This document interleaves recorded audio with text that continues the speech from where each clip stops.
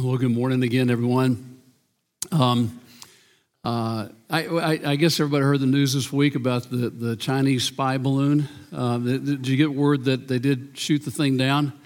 And it's interesting as they finally got close enough to it to really see what it looked like. This is what they discovered. And they couldn't determine really whether it was a spy balloon or a weather balloon, as the Chinese were saying, because he was alternating between looking down with binoculars or licking his finger and sticking his up and to see which way the wind was blowing. But anyway. Thank you. You can take that off the screen. Oh. Well, it really is serious business. You may have also heard early in the week a memo that was leaked that had been sent out by a United States Air Force General Michael Minahan to all of his commanding officers, really an in-your-face memo telling them that they needed to up the intensity of their training processes in preparation, what he was predicting would be war with China in 2025 over the issue of Taiwan. Now, I pray that will not be the case, obviously, very much so. But the fact is, for us as believers, we have been involved in a war already, a war that's been going on for quite some time now, a long time. It is a war, a spiritual war of cosmic proportions and also very intensely personal. The Apostle Peter, who knew what it was like to be on the losing end of that spiritual war, wrote in 1 Peter 5:8, "Be alert and of sober mind. Your enemy, the devil, prowls around like a roaring lion looking for someone to devour." And this spiritual war is one for which we as Christ followers need to intensify our personal training processes. And that's what I'm hoping that we can accomplish today as we look at this amazing story that took place very early in Jesus' ministry right after his baptism. Jesus shows us how to engage in spiritual warfare. This is a battle that takes place again right after what would have been an incredible spiritual high for him following his baptism. But we looked at that last week in Josh's excellent message. Matthew 3, 6, and 16 and 17. As soon as Jesus was baptized, he went up out of the water. At that moment, heaven was open, and he saw the Spirit of God descending like a dove and alighting on him. And a voice from heaven said, "This is my Son, whom I love. With him I am well pleased." I mean, in essence, this is God the Father giving his Son a huge hug, while at the same time telling Jesus just how much he loves him and how very proud he is of him. I mean, what a wonderful way for Jesus to begin his public ministry. And then we're told in the very next verse in the Gospel of Matthew, chapter 4 and verse 1, "Then Jesus was led by the Spirit into the wilderness to be tempted by the devil." You may recall the process by which steel is made stronger. It's called a tempering process. You temper steel to make it stronger. What they do in that process is they heat it up to this enormous high temperature. In fact, just under what would be the temperature high enough to melt it. They heat it all the way up to there and then allow it to cool down. And that makes steel stronger. In essence, God the Father is saying, "I love you. I'm so proud of you. And now we are going to get you ready for the enormous challenges that you are about to face as you begin this ministry that is going to change the world. We're going to temper you. You're going to be tempered by being tempted by the devil." Now, speaking of the devil, we tend to make two mistakes when it comes to our view of him. One, we tend to underestimate. First of all, we tend to underestimate him. We just saw what Peter said about the devil. The devil wants to devour you. that underestimation. We typically think of him as this harmless little, red-suited creature that's carrying a pitchfork with horns, and he sits on one of our shoulders trying to tell us, what we should do wrong. But again, Peter reminds us the devil wants to devour you. He wants to destroy you. He wants to do everything he can to make your life one which will take glory away from God in some way, shape, form, or fashion. We tend to underestimate him. At the other end of that, the other mistake we tend to make is to overestimate him. Now, some of you that are boomers may remember a famous comedian back in the 70s and 80s named Flip Wilson. Anybody remember Flip Wilson? He was great. And he had this wonderful character, one of the characters that he did, named Geraldine. Geraldine, remember Geraldine? I mean, everything that went wrong for Geraldine, everything she ever did wrong, and she always said, the devil made me do it. The devil made me do it. And on one particular occasion, she went out and bought this very, very expensive dress and came home with it. Her husband was upset. She spent so much money on this dress. And he asked her, why'd you do this? She said, the devil made me do it. And he said to her, why didn't you say to him, get thee behind me, Satan? She said, I did. But he said, it looked good from back there too.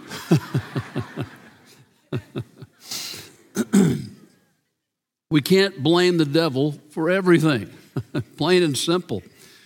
Again, Jesus was led by the Spirit into the wilderness to be tempted by the devil. Look at this picture. This is a picture of that wilderness. Those of you that have been with us to the Holy Land, that may look somewhat familiar because we get glimpses of that wilderness on the drive up from the Dead Sea up to Galilee. And this is the wilderness in which Jesus was tempted. It was a harsh, beautiful in some ways, but a very harsh place. To say the least, it was not a fun place to hang out. One of the nicknames for this wilderness is the devastation. That's where Jesus went. Verse 2, after fasting 40 days and 40 nights, he was hungry. Now, you remember what fasting is.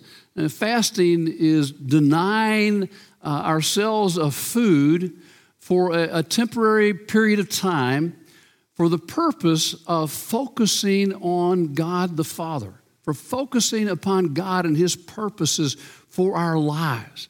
The Lord Jesus, during those 40 days, he exercised this incredible, enormous physical discipline of going without food all that time, again, for the purpose of devoting himself to God, for the purpose of focusing on his Father and the mission for which he had been sent to accomplish in this world.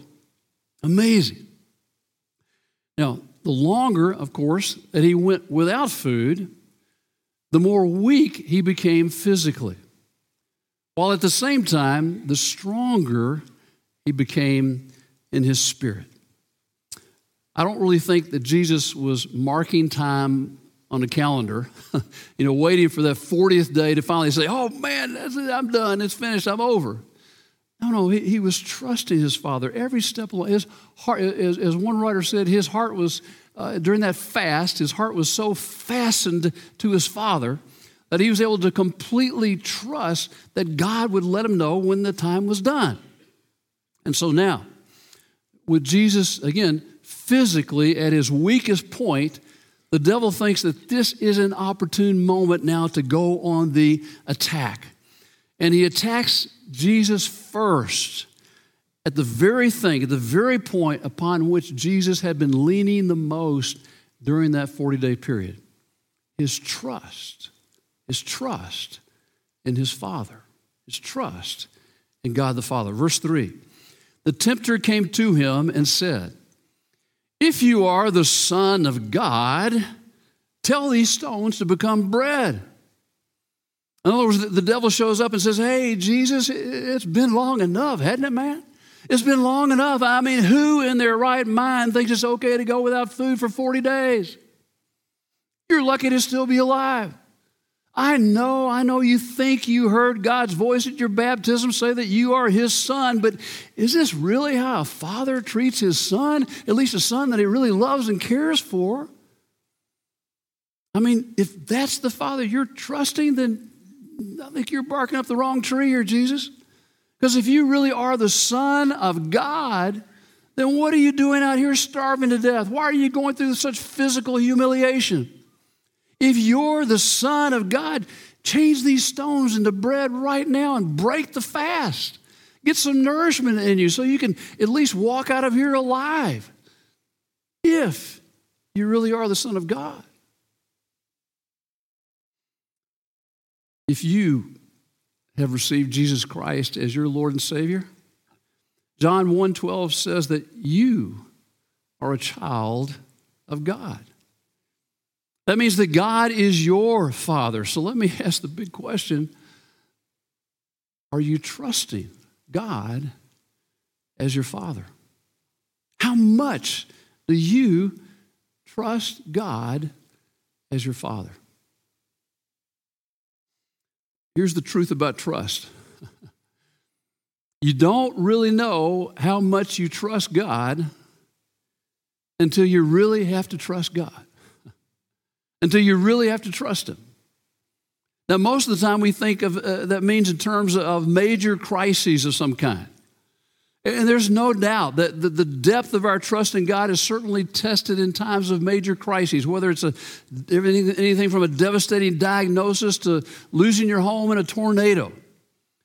But in actuality, think about this, in actuality, the depth of our trust in God is most often measured in the common everyday struggles with our wants and our desires. We all have needs and desires, right? We all do. And those needs and desires are good. They are God-given needs, God-given desires.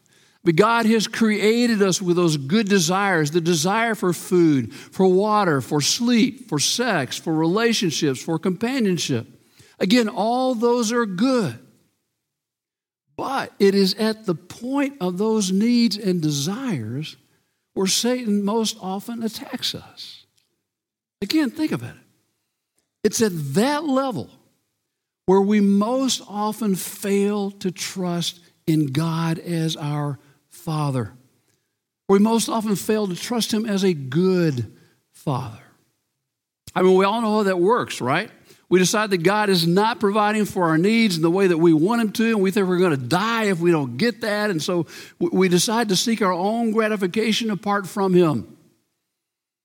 So we go over here and start making our own bread. You need food, but you're tempted to overeat. You need money to live on, but you give in to the temptation to take some out of the change drawer at work or cheat on your taxes. You desire sex, but you give in to the temptation of pornography or illicit relationships. You convince yourself that you just can't trust God with those things any longer. It's really a very dangerous sense of entitlement, isn't it?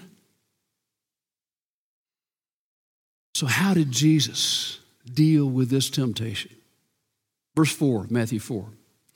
Jesus answered, "It is written, man shall not live on bread alone, but on every word that comes from the mouth of God."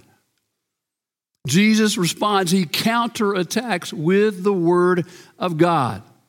You remember when the Apostle Paul is describing our spiritual armor, our weapons of warfare in Ephesians 6, when he gets to talking about the Bible, what does he call the Bible? He calls the Bible what? The sword of the Spirit. And Jesus is showing us how to wield that sword effectively. He quotes here from the book of Deuteronomy, from part of one of the three speeches that the book of Deuteronomy contains that Moses gave to the people as they finally arrived out of the wilderness on the edge of the promised land before they crossed over in the Jordan to take possession of the land. Deuteronomy 8, verse 1 through 3.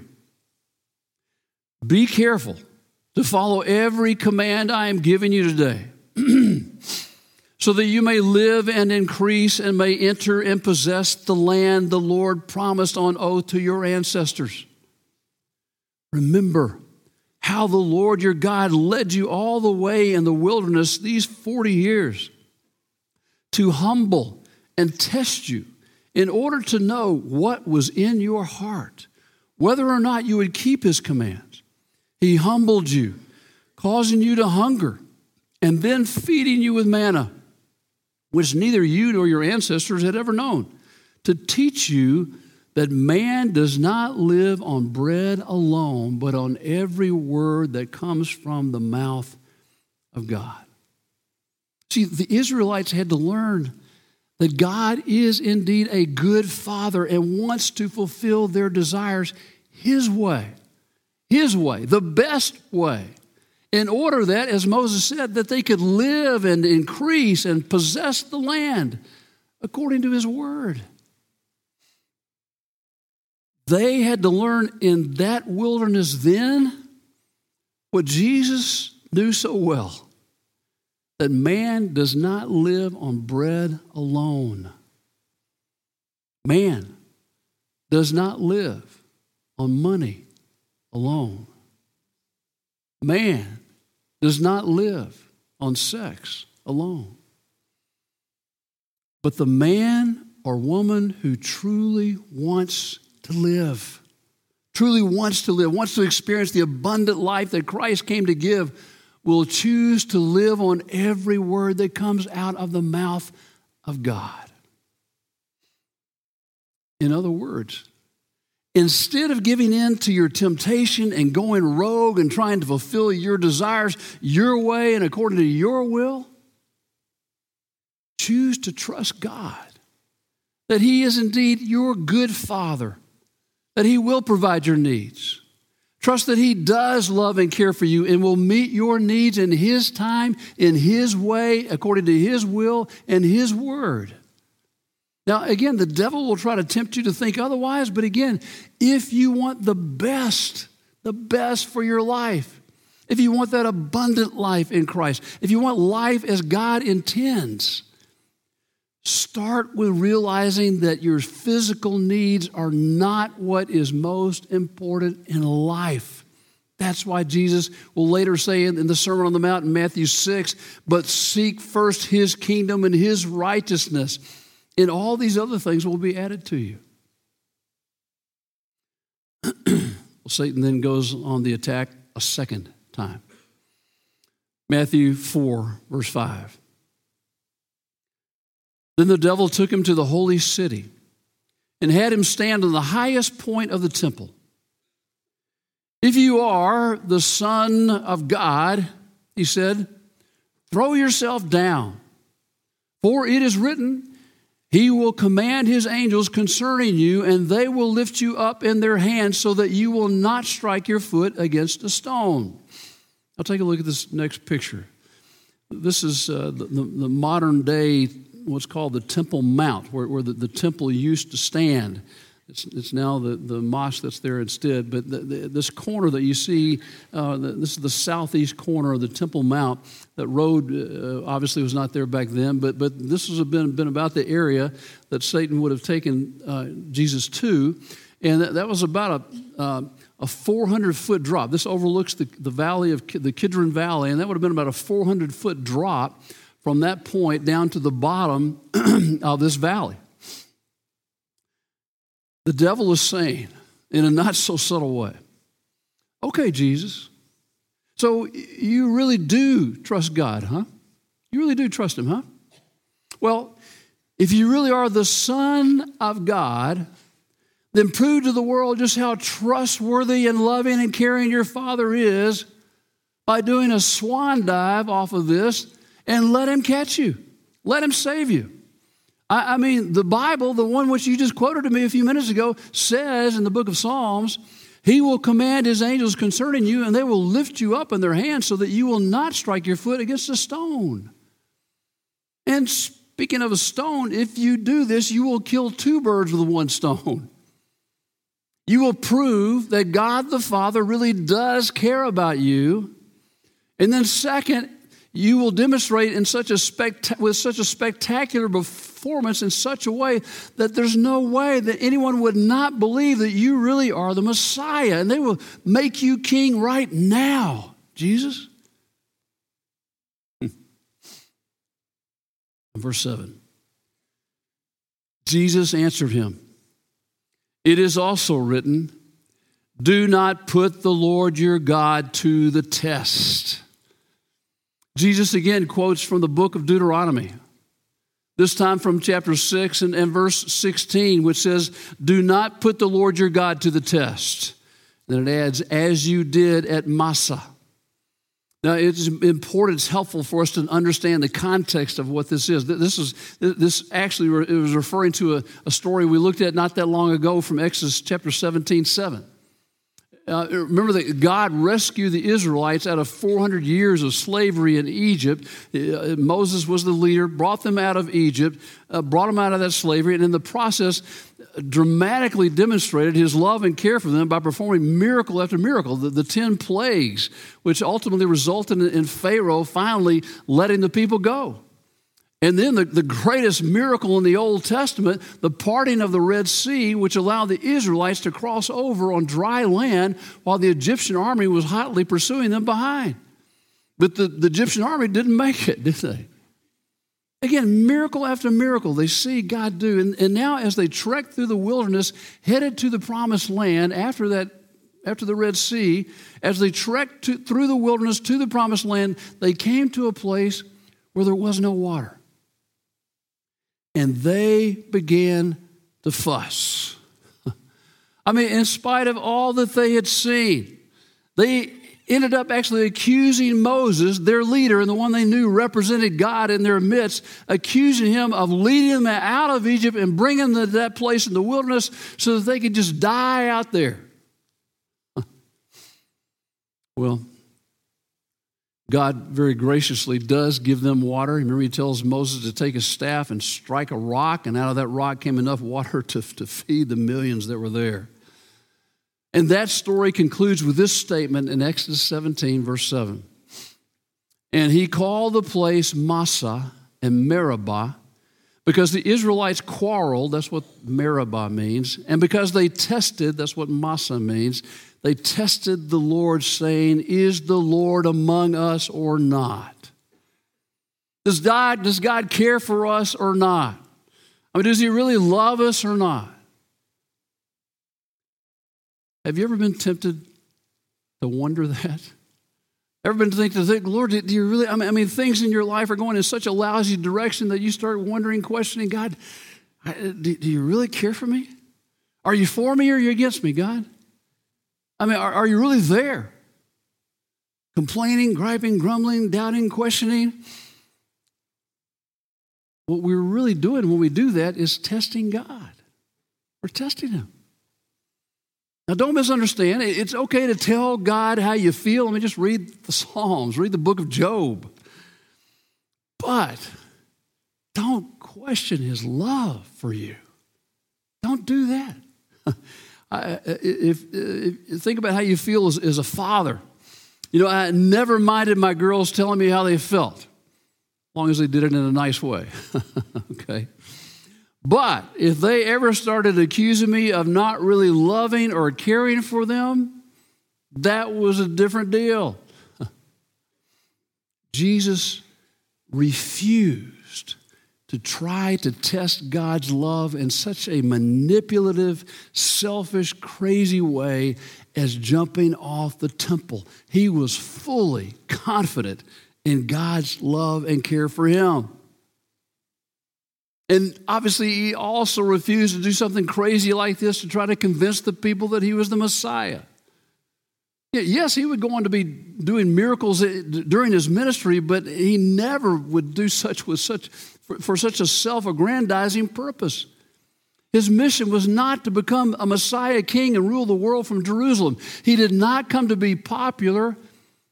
He came to be rejected, to be despised. A suffering Messiah.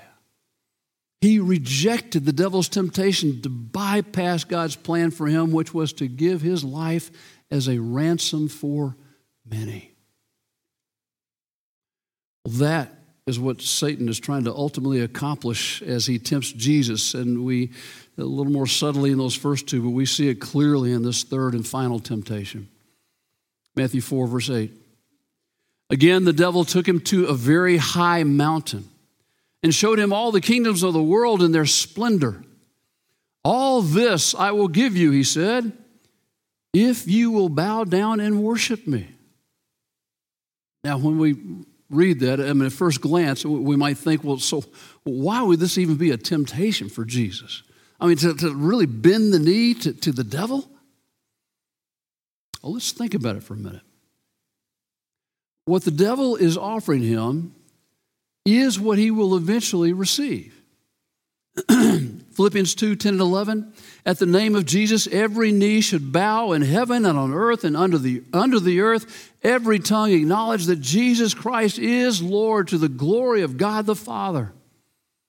And then so many prophetic, messianic promises, and this is just one among many in the Old Testament. Psalm 2, verse 8, I will make the nations your inheritance, the ends of the earth your possession.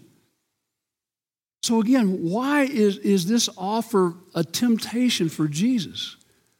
Why is this offer from Satan a temptation if Jesus is going to eventually receive all of that anyway? Here's why. Here's why. Satan is offering all of that to him now, minus the cross. Jesus, why go through all that terrible suffering and pain and agony? Why? You can have it all right now. I mean, all you have to do is just bend the knee to me. I mean, nobody's around to see it take place. I mean, just a quick little bending of the knee to me in worship.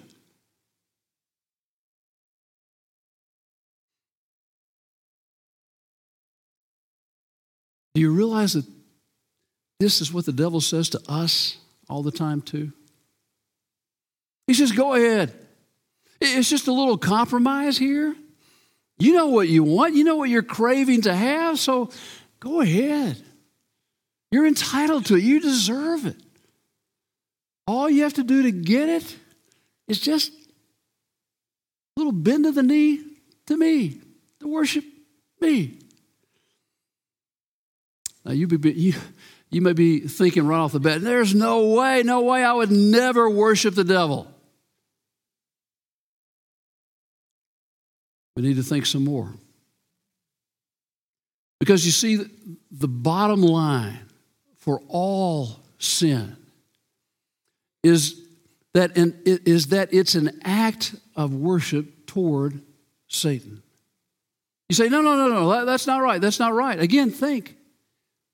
If you were worshiping God, you would not do what you're being tempted to do, right? You know God is saying, don't do that, don't do that. I have something so much better for you. Oh, the devil's saying, oh man, go for it. Go for it. You so deserve it. So it's in that sense that every time we sin, we worship, we bend the knee to the devil. You're doing his will. You're letting him call the shots in your life. Once more, Jesus delivers a decisive answer out of the book of Deuteronomy. Matthew 4:10, Jesus said to him, away from me, Satan. He's just saying, get out of here, Satan. For it is written, worship the Lord your God and serve him only. You see, Jesus clearly saw it. He saw very well what the devil was offering him. That this could be an easy path to power. The power, economic power, social power, political power. He could have all that right now. And once again, without the cross. But Jesus is also clearly seeing that such a decision would be at a terrible cost of a compromised disloyalty to God the Father, and at the cost of all hope of the human race for the redemption of sin. So Matthew concludes in verse 11. Then the devil left him, and angels came and attended him. The devil left him. Later on, the Bible tells us, resist the devil and he will flee from you. So, what can we learn here? What does Jesus teach us about how to overcome temptation? You know, we sometimes think of Jesus as though he was some superhero, walking around in a monk's outfit or something, disguised as a humble rabbi, but not at all. Hebrews 2:18 says, because he himself suffered when he was tempted, he is able to help those who are being tempted. A couple chapters later, Hebrews 4 says that Jesus empathizes with our struggles because he was tempted in every way just as we are, yet he did not sin.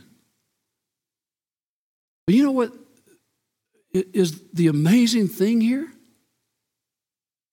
Jesus fought his battle with temptation with the exact same resources that are available to you and me. The exact same things. With prayer. He'd been praying and fasting for 40 days. He fought with prayer. With the Spirit, he embraced the empowering work of the Holy Spirit in his life.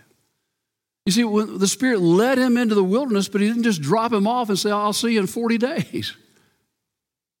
Prayer, the Spirit, and especially, we see Jesus utilizing the Word of God. Again, what did he call it? What did Paul call it? The sword of the Spirit. Jesus successfully fought back. That's one of our two or three offensive weapons. We have the spiritual armor, but that's the sword of the Spirit is an offensive weapon. Jesus successfully fought back with the sword of the Spirit with Scripture. There was a verse that I think I first learned when I was a kid back in Vacation Bible School. I had the blessing of growing up in church, and Psalm 119:11. Your word have I hid in my heart that I might not sin against you. Your word I have hidden in my heart that I might not sin against you. How do you hide God's word in your heart? You memorize it. You memorize it. So here's just one practical thing as I wrap this up this morning, just one practical exercise I want to encourage you to do after you leave here today.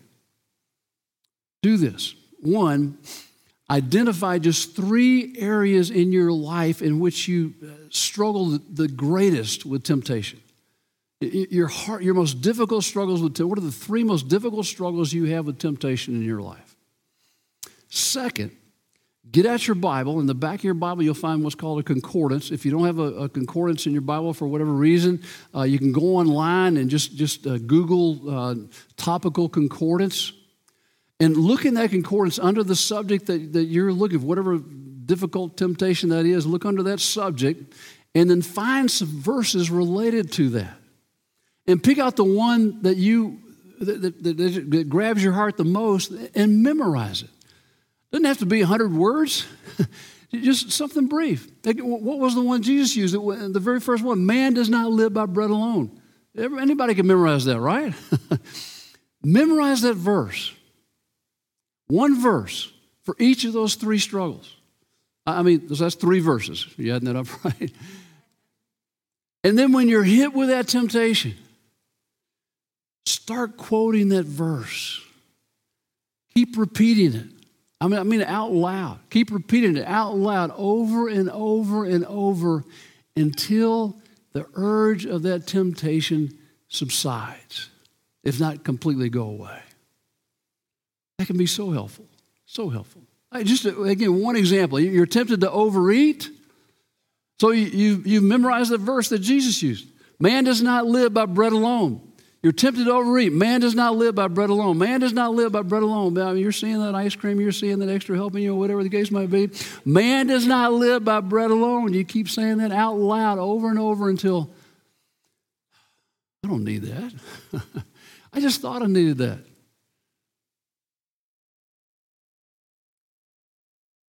Will you try that? Everybody say amen.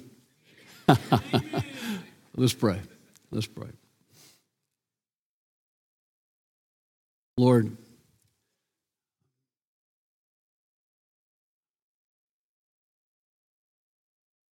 we give you great, great thanks for our Lord and Savior, Jesus Christ. We thank you that through him, that you are also our Father, that we're your child. And we thank you that you are such a good, good Father. Lord, we want to, in a new way, a fresh way, a way of recommitment this morning, declare our trust in you is our good Father. Lord, as we deal with temptation day in and day out, Lord, may we remember the example of Jesus Christ as we have hidden your word in our heart, that we might not sin against you.